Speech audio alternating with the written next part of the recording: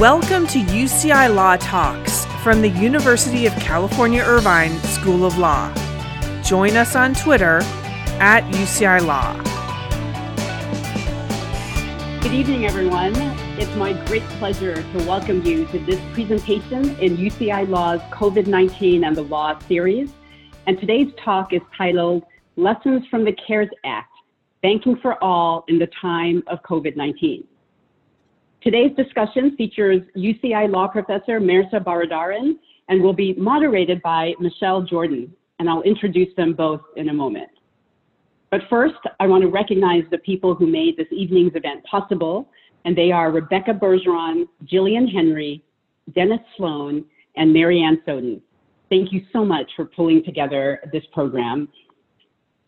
So we are so fortunate to have Professor Mehrsa Baradaran at UCI Law, and she joined our faculty in 2019.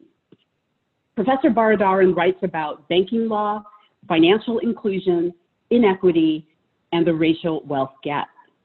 She is a prolific scholar and has authored 2 books, How the Other Half Banks, which is published by Harvard University Press, and The Color of Money, Black Banks and the Racial Wealth Gap. Her Color of Money book has been highly praised, including recognition as the best book of the year by the Urban Affairs Association.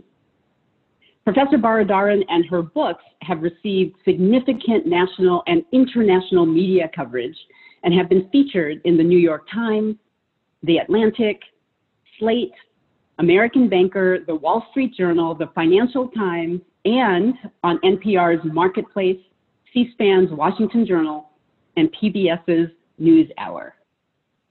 Professor Baradaran has advised U.S. senators and congressmen on policy.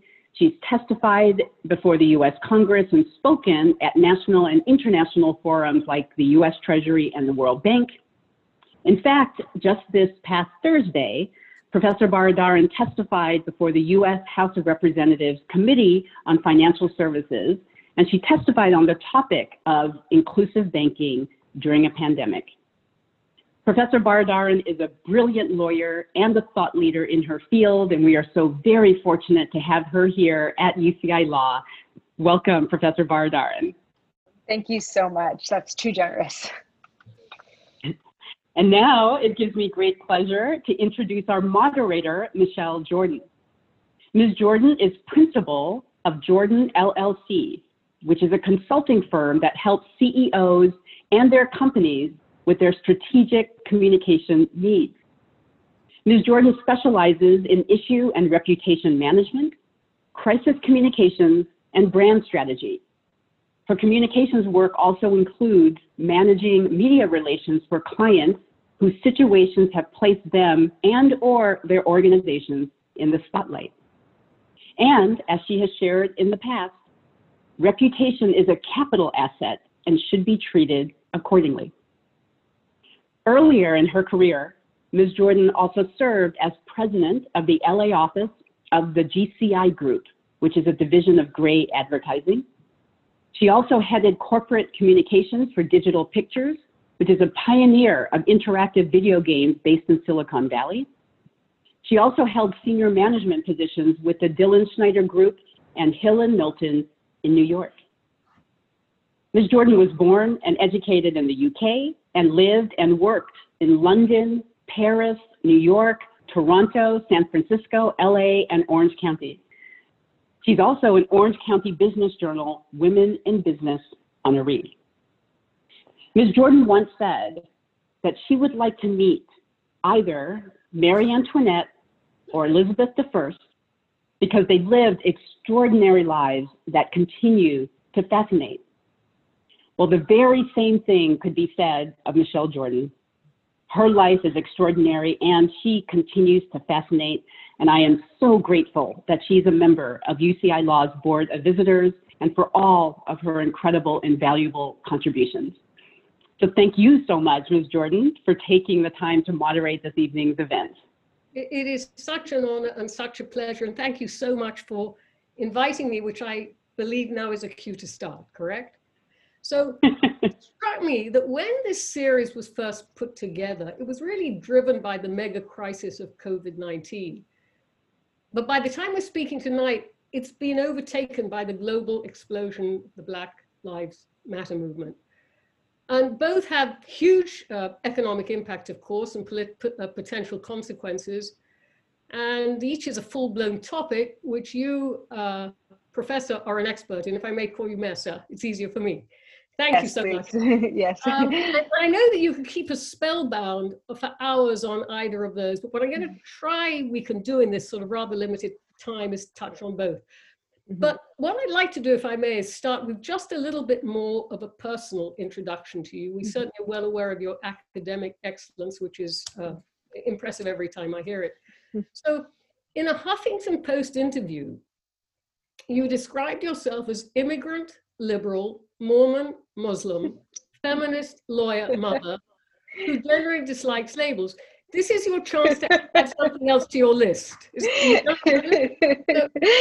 want to ask you, how did, with a background like that, land you in the scholarly pursuit of banking and the law?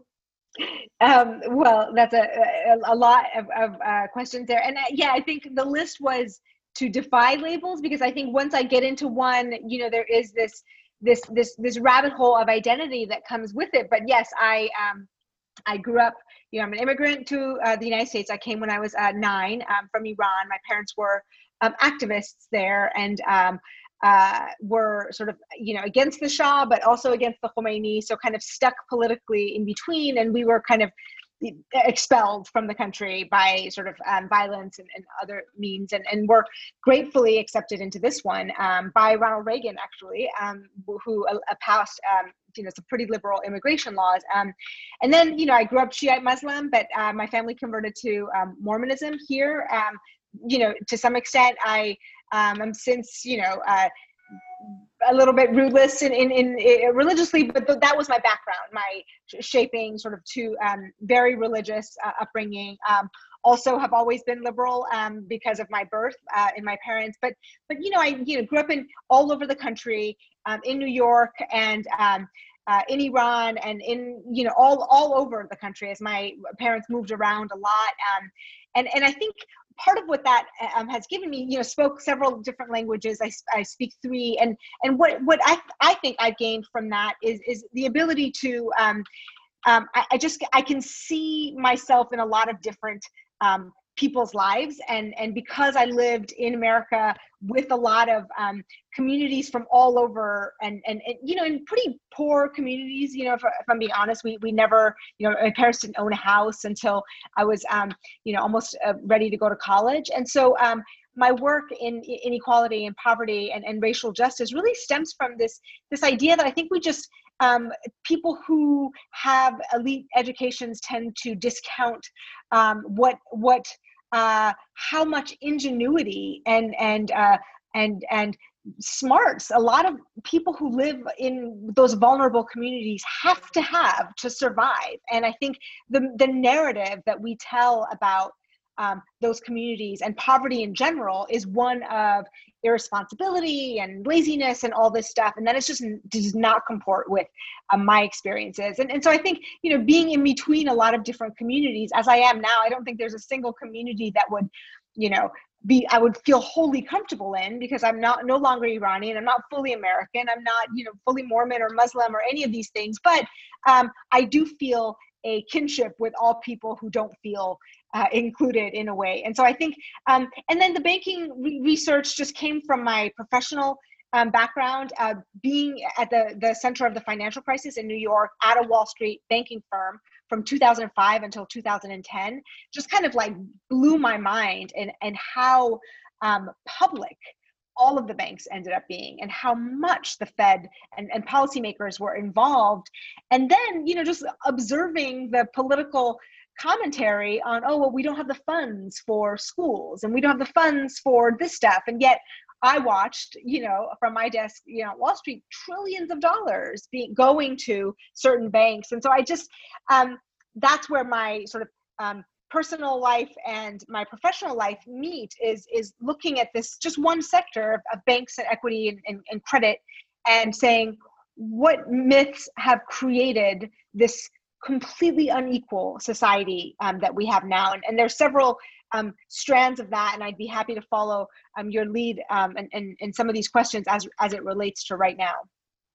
Well, thank you for doing that, because I always think it's so interesting when we hear from somebody to understand the background and all of those things that, of course, landed you where you are. But let's sort of come all the way up to the future, to the topic for tonight. Mm-hmm. So you've written 2 great books. How is COVID-19, and we have to now add, of course, the global Black Lives Matter response, highlighted the problems that you write about? Right. So, in a way, it's hard to be sort of, to say, to have to be like, I told you this was a problem, when it's become such a problem. So let me take just the inclusion aspect. And the hearing this past week was on trying to get stimulus payments out to people fast so that they can keep their homes and just, live. We're telling people you have to stay home. And then so they need money to pay rent. And so many Americans, more than half of Americans, it is that paycheck, every single cent of that is called for. It's food, it's rent. So what happened is, the government wanted to issue these checks, and it turned out that there was 3-hour lines in Manhattan with people coming from all 5 boroughs, like a man bicycling in from Queens to save the $3 fee because he couldn't find the check anywhere except for this one branch. So literally for weeks and weeks, there's been 3-hour lines at this one ATM for people to pull out unemployment benefits or this $1,200 stimulus fund. And then a bunch of rural areas, a bunch of elderly Americans who are not getting these funds because they don't have a bank account or they don't have a bank in their community. And so they have to wait 5 months, up to 5 months, for a check to come. And in 5 months, I mean, what rents and food have you missed? So these are problems of financial inclusion that I've tried to be kind of ringing the bell on for the last 10 years, because what happened during the financial crisis is a intensifying of some of the trends of the last several decades, which is that banks have just up and left a bunch of communities, leaving a whole bunch of people without banking services. And you think, well, who cares? Like, I don't need the bank anyway. But what that means is a lack of a debit card, right? If you get paid in cash, how do you pay your bills in cash, right? They won't accept your electricity bill, your cell phone bill. So what a lot of people have done is go to check cashers or, money, sort of payday lenders, or any of these, prepaid debit card. And these things are very expensive, and the expense is borne primarily by low-income people. The other thing is bank fees, right? Banks, most of their income comes from fees, and the only customers that pay fees are those who don't have enough, have to pay overdraft fees. And so those are the things that are highlighted. And there are simple solutions actually to this stuff. And one of the things that I've been pushing for a while is, a post office bank, right? So you could go to the post office, which still is in every community that banks have long deserted. You would go there and you would just have an ATM. You could get your check there, simple bank account with a debit card, and then you would be linked up to sort of a network and be able to shop online and all of this stuff. It's to me like such a no-brainer thing. But we have yet to adopt it.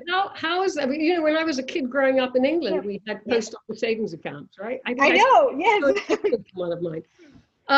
So how did that go down? Did it go over well, or like a lead balloon? At Congress? The concept, yeah. Yeah, so I've testified several times on a bunch of different things, and every time the hearing is ostensibly about one thing, which this time was about financial inclusion, but there are, one of the things that lots of people who work in politics know is that a lot of times what the lobbies care about is more important than what are actually good ideas. And so this hearing, I think, ended up being about a blockchain deregulatory bill that they were pushing. Mostly the Republicans, to be honest, all the questions were blockchain oriented. And so just, you get the sense that it wasn't really about inclusion, because the simplest way to give people financial access is to give them the thing that we all use, which is a debit card and an ATM. And that's simple, very low cost, but what the thing that they seemed to want is blockchain. So I think my testimony was received well. I think it was, but at the end of the day, I don't think there is enough political power to push for something like this. And I think that's part of the struggle with passing policies like this is you need a lobby. Who's going to lobby for the unbanked people in rural America? I mean, truly, like, the congressmen don't really, I think a lot of times, have their best interest at heart, and they need to get reelected and they need money. So who's going to pay them? It's going to be some well-financed financial institution or some other sector lobby, and it's not poor people. So a lot of these ideas tend to sit dormant. Sometimes they get passed if there's a crisis. Often they don't. So I'm not super hopeful on that one. Well, I hope we don't have to have another. Before we move from that, there was one question that came in earlier, and it touches a little bit on what you were saying. So I'm going to just take a hop over to that, if I may.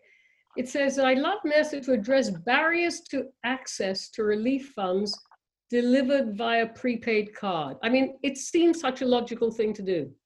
It is logical. It is absolutely logical. I mean, you could just give people a debit card, and that is the easiest step from this is the problem, easy solution. We have the technology. We don't have to invent a new thing. We don't have to put it on the blockchain. It is there. And a lot of us actually, and the data is very clear on this. For people who earn below $50,000, their primary mode of financial sort of access is a debit card. They prefer that to credit cards, to any other app or whatever. And so you could actually just give benefits to a debit card. Now you have to have a way to like put cash on that debit card without a fee. So some of the prepaid cards that are like you would get at a store, 7-Eleven, if you lose it, it's gone. The other is every time you check your balance or you put money on it, you have to pay a fee. So what the Treasury could do is just issue a prepaid debit card, no fee. It's just your money on that card, and you can use it linked to your Social Security or whatever. It's really easy. It's not a technological issue. It's just, politics. So is it the same as the post office? It's going to need another crisis to make it happen?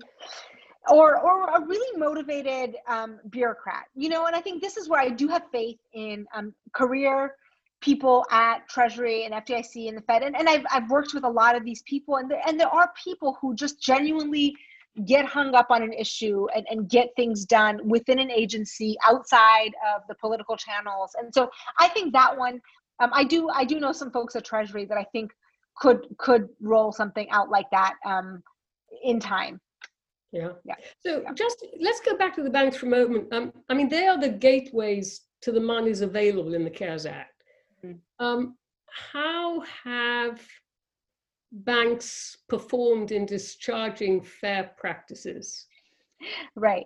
Well, from what I've heard is if you've got a great relationship with your banker, you go to the top of the list. Yeah. And it's, in a way, it's not fair to ask banks to do more than, it's like, saying like, I'm going to put you in the tiger cage, and if the tiger bites, I'm going to blame the tiger. Like a tiger is a tiger, and a bank is a profit-oriented institution. And what we've allowed for banks to do, they're no more evil than any of us, but it's about policy and the structure. So what we've allowed banks to do is there's 5 or 6 big banks that control 80% of the market. So they've closed up all the branches that are no longer fruitful, and they've cut off the customers that they don't need, right? So this is small businesses. Most of them don't need credit from banks, so they rather have big businesses. And so when a program like this goes from Treasury and says, here's a big pot of money, and we're going to allow the banks, right, to hand it out to whoever they want. Now, they didn't say whoever you want, but basically, we're not going to put, as long as they comply with these 3 things, it's totally at your discretion. And so, they gave it to their biggest customers. And that was obvious. I was talking to reporters before this happened, and I'm like, this is what's going to happen. Anyone who knows about banks was like, this is what's going to happen. And then the reporters come back and are like, hey, it turns out it was the big clients, because of course that's what's going to happen. It's like, it's an executive compensation, right? You get what you incentivize. And so what we've incentivized is sort of a winner-take-all market in banks, a profit-oriented system, no public duties and no public mandates, and that's fine. I'm fine with banks going out for profits. I think they should be smaller and not cause so much destruction that the public has to then pick up. But I think if we want to give access to people, we just go around the banks and just give it directly. The Treasury could just hand out the PPP loans through the Small Business Loan Administration. They could do it through any agency that we have. They don't need to go through banks. So that was one of the big problems, I think, here. I just had a comment come up, which we'll circle back on if we may, because it's relevant, about the debit cards. And the comment is, I did receive my stimulus package via prepaid card. 4 million Americans did, but the problem is how it was packaged, looked totally like a scam. and includes small but still ATM and other balance fees. Apparently, Yes. people were throwing them out. Yes. That's heartbreaking. That's Yes. really appalling Yes. to hear. Yeah, so some people who were already set up on the system of Treasury did get prepaid cards, but yes, there were fees. So this is the problem: is they have to go through some other third-party servicer to get these fees out. So it's either Visa or whatever, and they have to take their cut, right? So they're not going to do it for free, and so they have to, charge fees and whatnot. And what I'm saying is, put it in the post office. The post office is still one of our last democratic organizations. It has a public mission to serve every community regardless of cost. The post office will come to your house way out in the boondocks, even if they make no money from it. And that's like, per the US Constitution. And that's why, in your home country and most European countries, most even developed or other sort of countries in Asia, South America, all over Africa, they have postal banking, right? So, and the US did too. And this is because the post office is a natural sort of public institution that is available. Yeah, not for profit. No, not for profit, exactly. And so, so this is the thing is, like, you need to give the debit card, but you can't charge people. This is just money that, because here's the thing, I mean, those of us who have enough money to have a bank account, I don't get charged when I use my debit card. Yeah. I don't get charged when I go to my bank and put money on or take money out. They do it free for certain customers. Because the payment system is a federal payment system and banks get access to it. It's all public. And so we just charge a toll to poor people. And that, I think, is just fundamentally unfair. So we're going to dig a little deeper into that in a moment. But before we get too bleak, what's worked? What's worked in the past? Again, postal banking worked in America. So I'm talking actually in regard to the CARES Act. I know it's a little bit early. Oh, what worked? Yes. Yeah. The stimulus payment, the unemployment benefits were quite healthy, and I think it was a bipartisan bill, and I think it was fast and it was effective and it went to the people who needed it. Now, there were some things that they had to come back to increase. And of course, there are ways to critique it, but that was great. I think the spirit of the PPP, the small business loan thing, if it had been administered to actual small businesses, would have been great. I think a lot of the, investments in some healthcare industries and hospitals were long overdue, but we should appreciate that too. The Federal Reserve just this week issued a new monetary policy sort of lending facility for small businesses. The first time they've ever done that, despite lots of people pushing them to sort of be more inclusive in their monetary policy. They just did that. It's too soon to say, but it's a really great move. Just today, there was a Senate hearing in which Senator Brown, Sherrod Brown, who I've worked with quite a bit and I really respect, asked the Fed to consider how their policies affect racial equality. And it was just a really stunning, and positive thing to explore. And I think the Fed has been receptive. I mean, they know that it is a public accounted it's an institution that is accountable to the public, and this is the public has demonstrated that they care about this. I mean, that is what the people on the streets are saying is like, enough, do something. And I think every agency, especially the Fed, but inclusive of the Fed, needs to focus on how their policies have caused these problems, because it's not just the police, right? It's not just, the police is just the most obvious and horribly salient feature of a whole system, but it's the lenders, it's the people who been foreclosing on these homes, it's the banking deserts, these are grocery store deserts. Fed monetary policy. So during the financial crisis, when the subprime crisis blew up, the Black community lost 53% of their wealth. That's right. Which they have not recovered. And the Federal Reserve, instead of putting in trillions to save homeowners, that was one option very much on the table.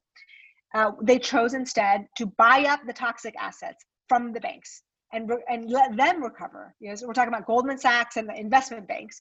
Let them recover 100 cents on the dollar invested and let homeowners get foreclosed on. And so that is the kind of stuff that is the back burner fire that then you get, you create these unequal structures, and then you light a match, and how do you expect people to sit at home? And what's been heartening about this wave of protests is, I mean, I joined one in San Clemente, that if the fact that like San Clemente had hundreds of people out, you know, I just think this one has just gotten to people, I hope, in a way that it looks to be that you have a majority of people demanding change. So I'm hopeful. So I'm going to come back to that in a second, but you touched on obviously the fact that you felt that as a result of that what has just happened, there's a move by the feds to take another look at this. What do you expect? What do you expect? What do you hope the banks are going to do? I mean, I was reading just yesterday that I think it's B of A, Wells Fargo, I think Morgan Chase, they don't have, and there may be one more, they don't have one Black in senior leadership. So, I mean, I could say what's wrong with that picture. We know what's wrong with that picture. But what should we expect of the banks?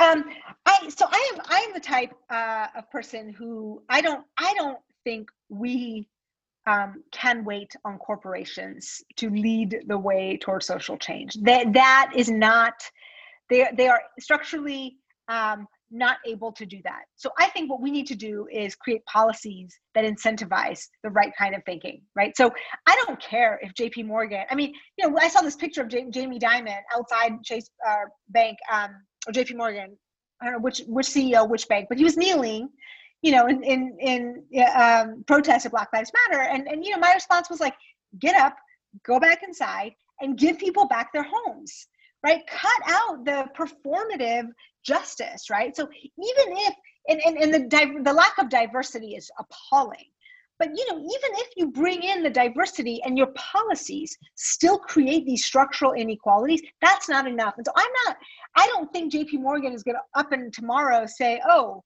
we're going to stop, you know, exploiting these communities, because there was profit there. There's always been profit in that exploitation. And so what we need to do is say, you know what, JP Morgan's going to be JP Morgan, but we can stop that exploitation by saying you may not sell this kind of mortgage. You may not, you know, be so large and so powerful that your lobbyists can go to the Hill and buy whatever legislation you want. I mean, that's essentially what happens now. We have 5 or 6 lobbyists for every one legislator on Capitol Hill. Yeah. So any person who tries to pass policy that says, okay, we got to, you know, make JP Morgan less implicated in this racist system is going to face 5 lobbyists with money versus who?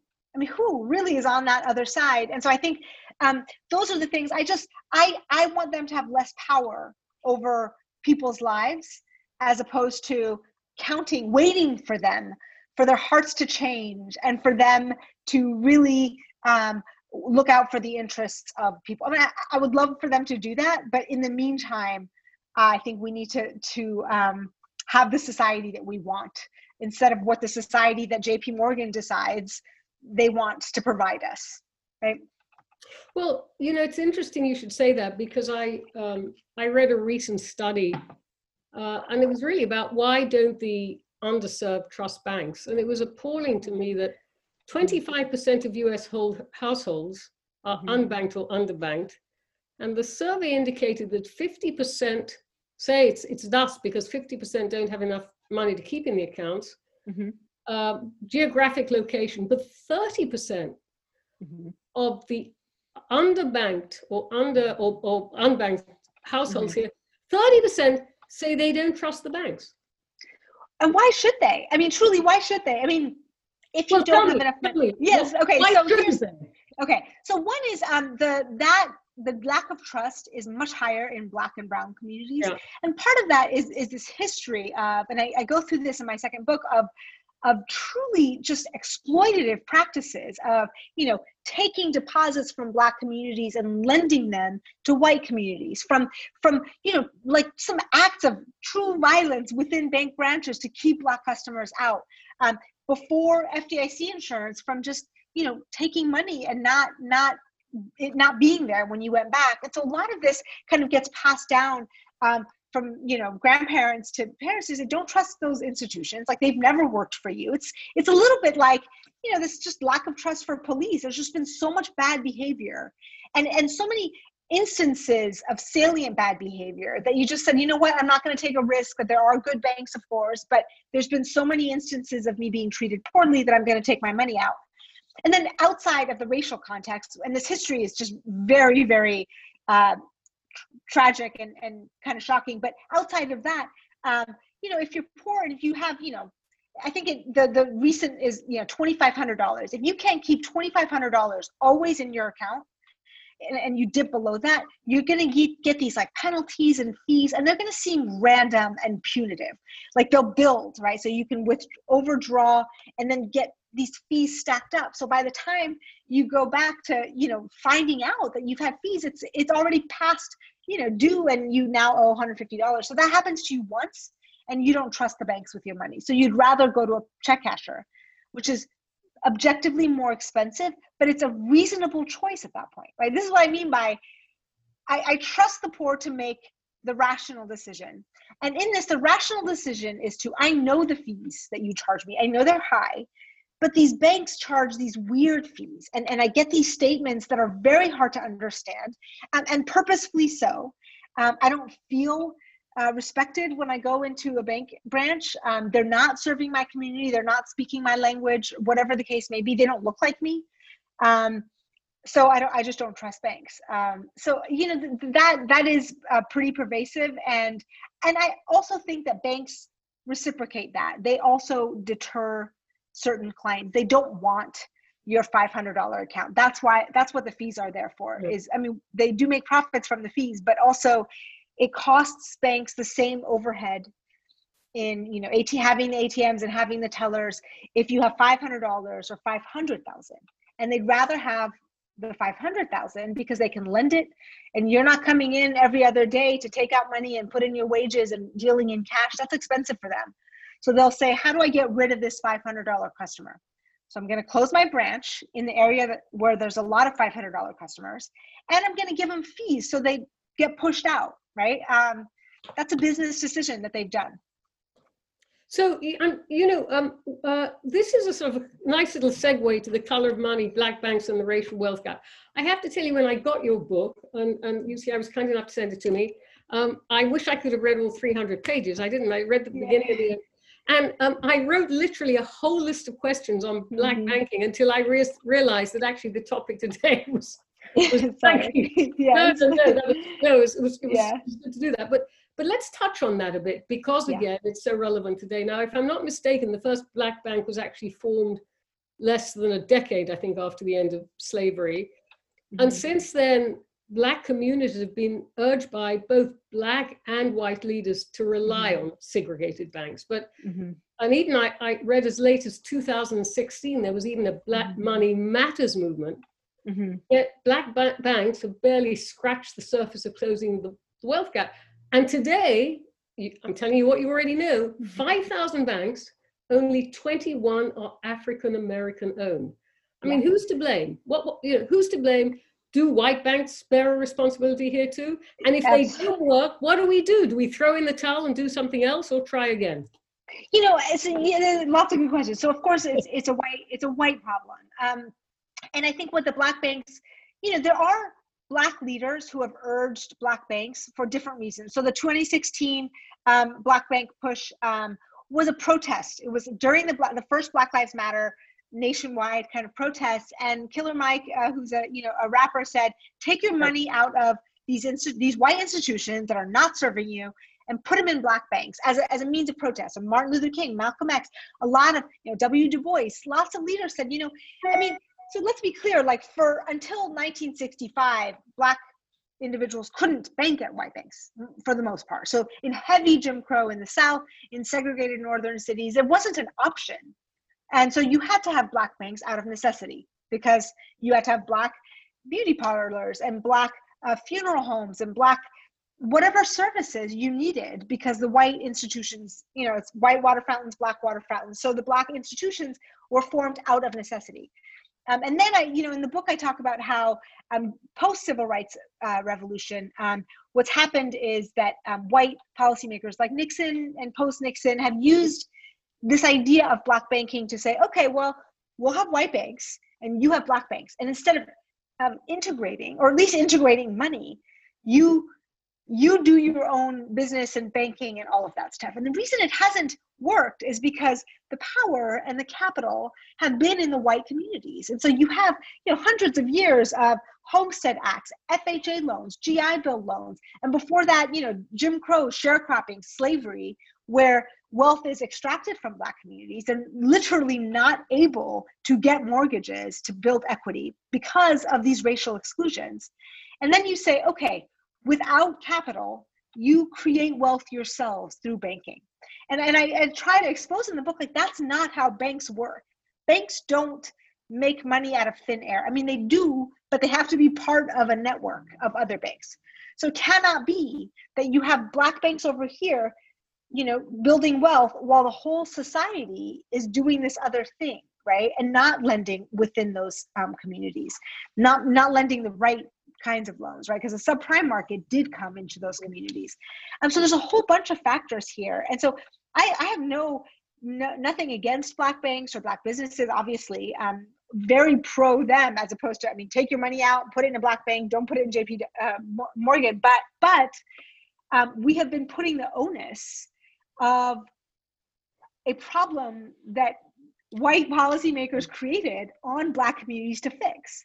And that is a problem. And when we do this a lot, we say, okay, well, policing's a problem. Why don't black communities meet with the police and fix this? And you're like, well, policing is a problem that the white suburbs created. Who pays the police? What are the police doing? They're keeping certain people, and this is a dark vision, but I think you really, you zoom out and you see it in that way. They're keeping certain communities over-policed. There are certain communities that are over-policed.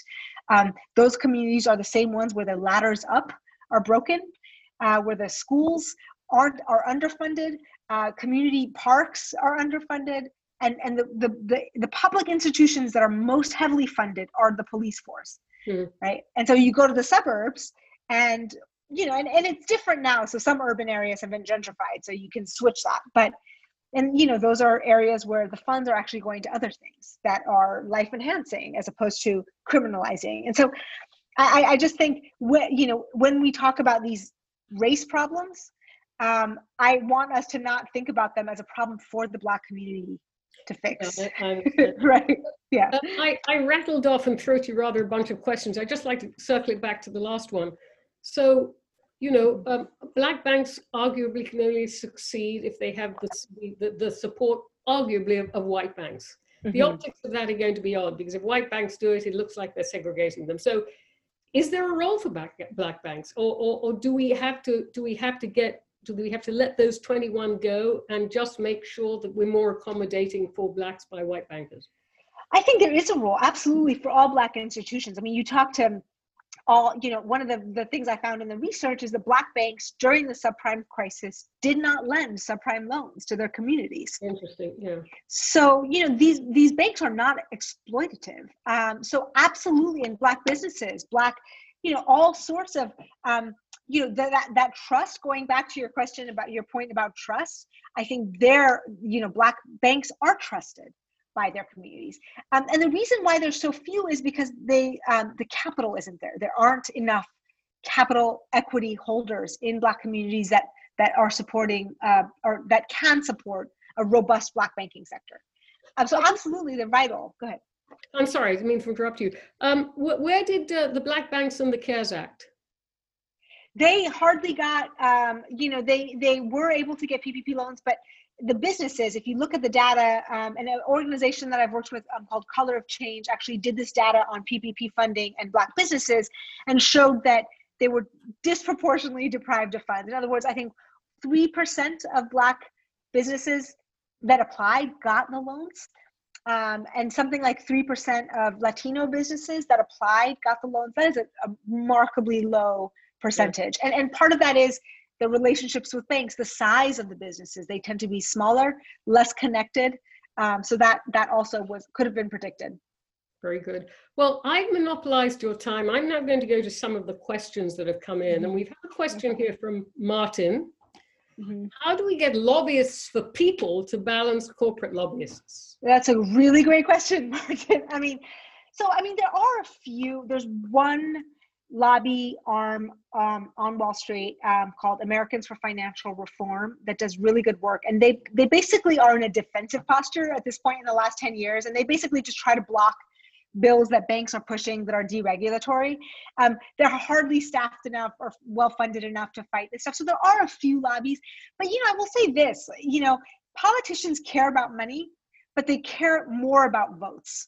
Yeah. And money equals votes, but it doesn't have to, right? It doesn't have to. And so I think voting and being very vocal about the kinds of politicians, the kinds of policies we will support with our vote matter.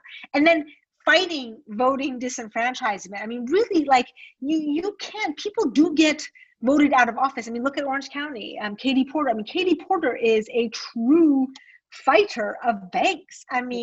They probably cannot stand her. And if you've seen her dress down any of these executives, I guarantee they cannot stand her. They hate her. But the citizens of Orange County gave her that platform.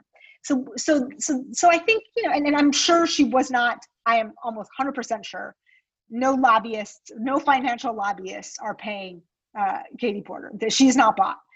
And then there are other Congress men and women and senators who are more aligned with the principles.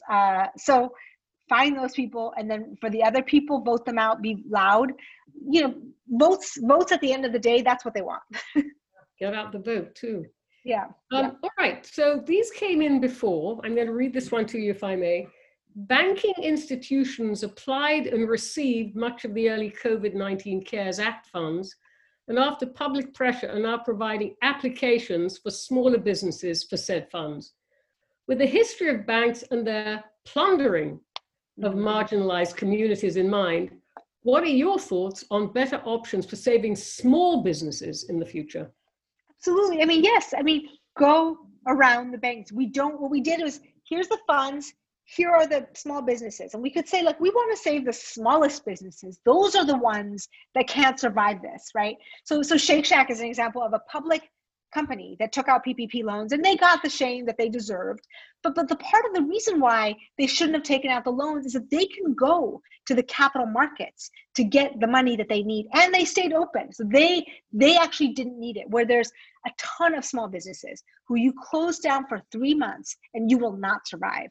And so the PPP, those were the businesses, and a lot of Black and brown businesses are small businesses just by nature. So if we want to do that, here's the money, here's the businesses that should be the target. And we know that if we put that money through the banks, it's going to filter up. That's what banks do. They're going to choose their highest wealth customers. So get rid of that middleman and send it direct. Okay. And we know the small businesses are all registered at the SBA. So just send the money from the SBA to the small business. It's not that hard. If you're worried about fraud, which tends to be rare anyway, because you can go to prison for fraud. So, you really, have to be a fraudster. Yeah. So you're talking about really unscrupulous people, which most small business people are not. But, you can verify the documents, put the bill. You don't need a bank for that. So that was a solution that I think could have worked. Okay. I was also asked to ask you, has the Federal Reserve Bank's political independence been further eroded over the last 3 years? That's interesting. Yes, I think that's been fascinating. So one of the things that's happened is Chairman Powell and a couple other Fed presidents have done a listening tour at communities across the country, which I think is long overdue. But the Fed has tended to be, especially under Greenspan and certainly under Bernanke as well, been very much like, I'm just going to look at the numbers and do the technical stuff and not worry about politics or people, and the independence really shielded them from that.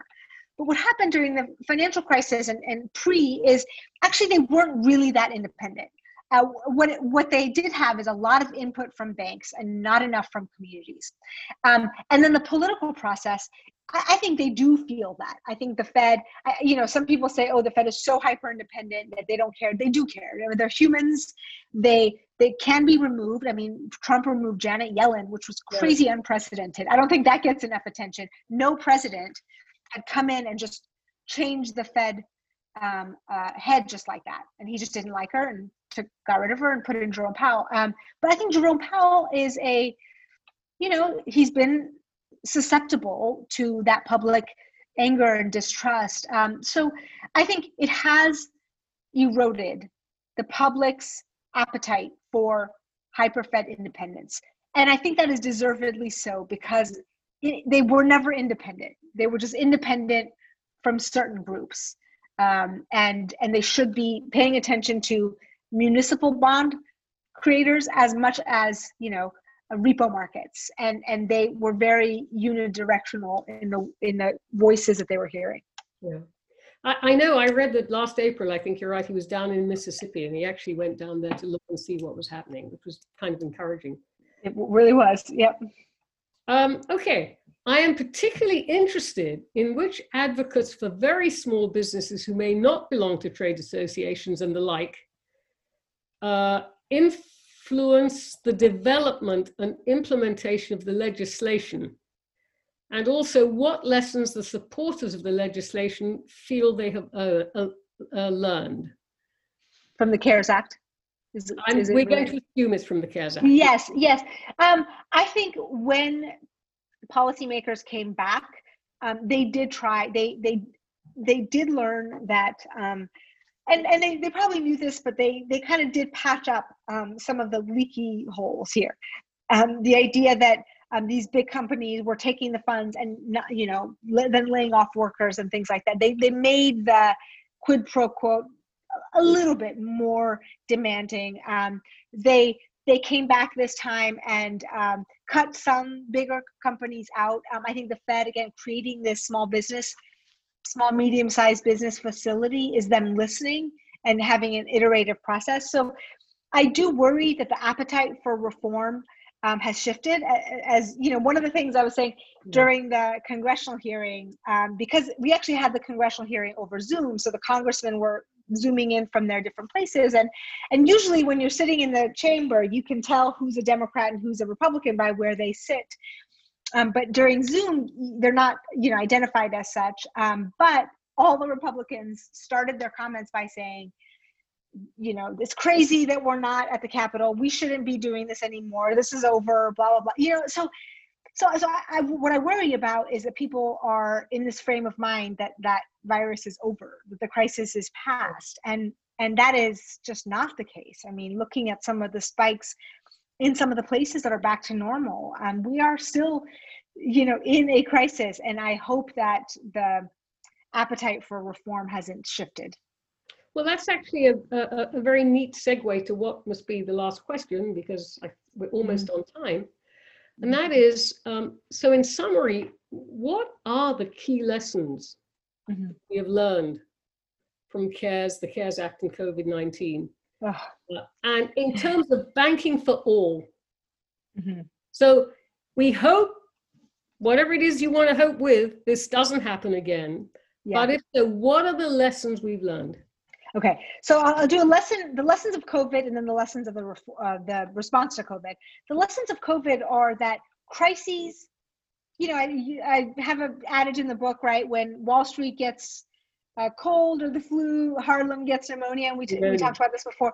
But, crises are not equalizers. They are, they divide in that those who have wealth, you saw this very clearly during this crisis, protected themselves, could protect themselves. They had the ability to be home. I have been working from home since March without any financial suffering for us.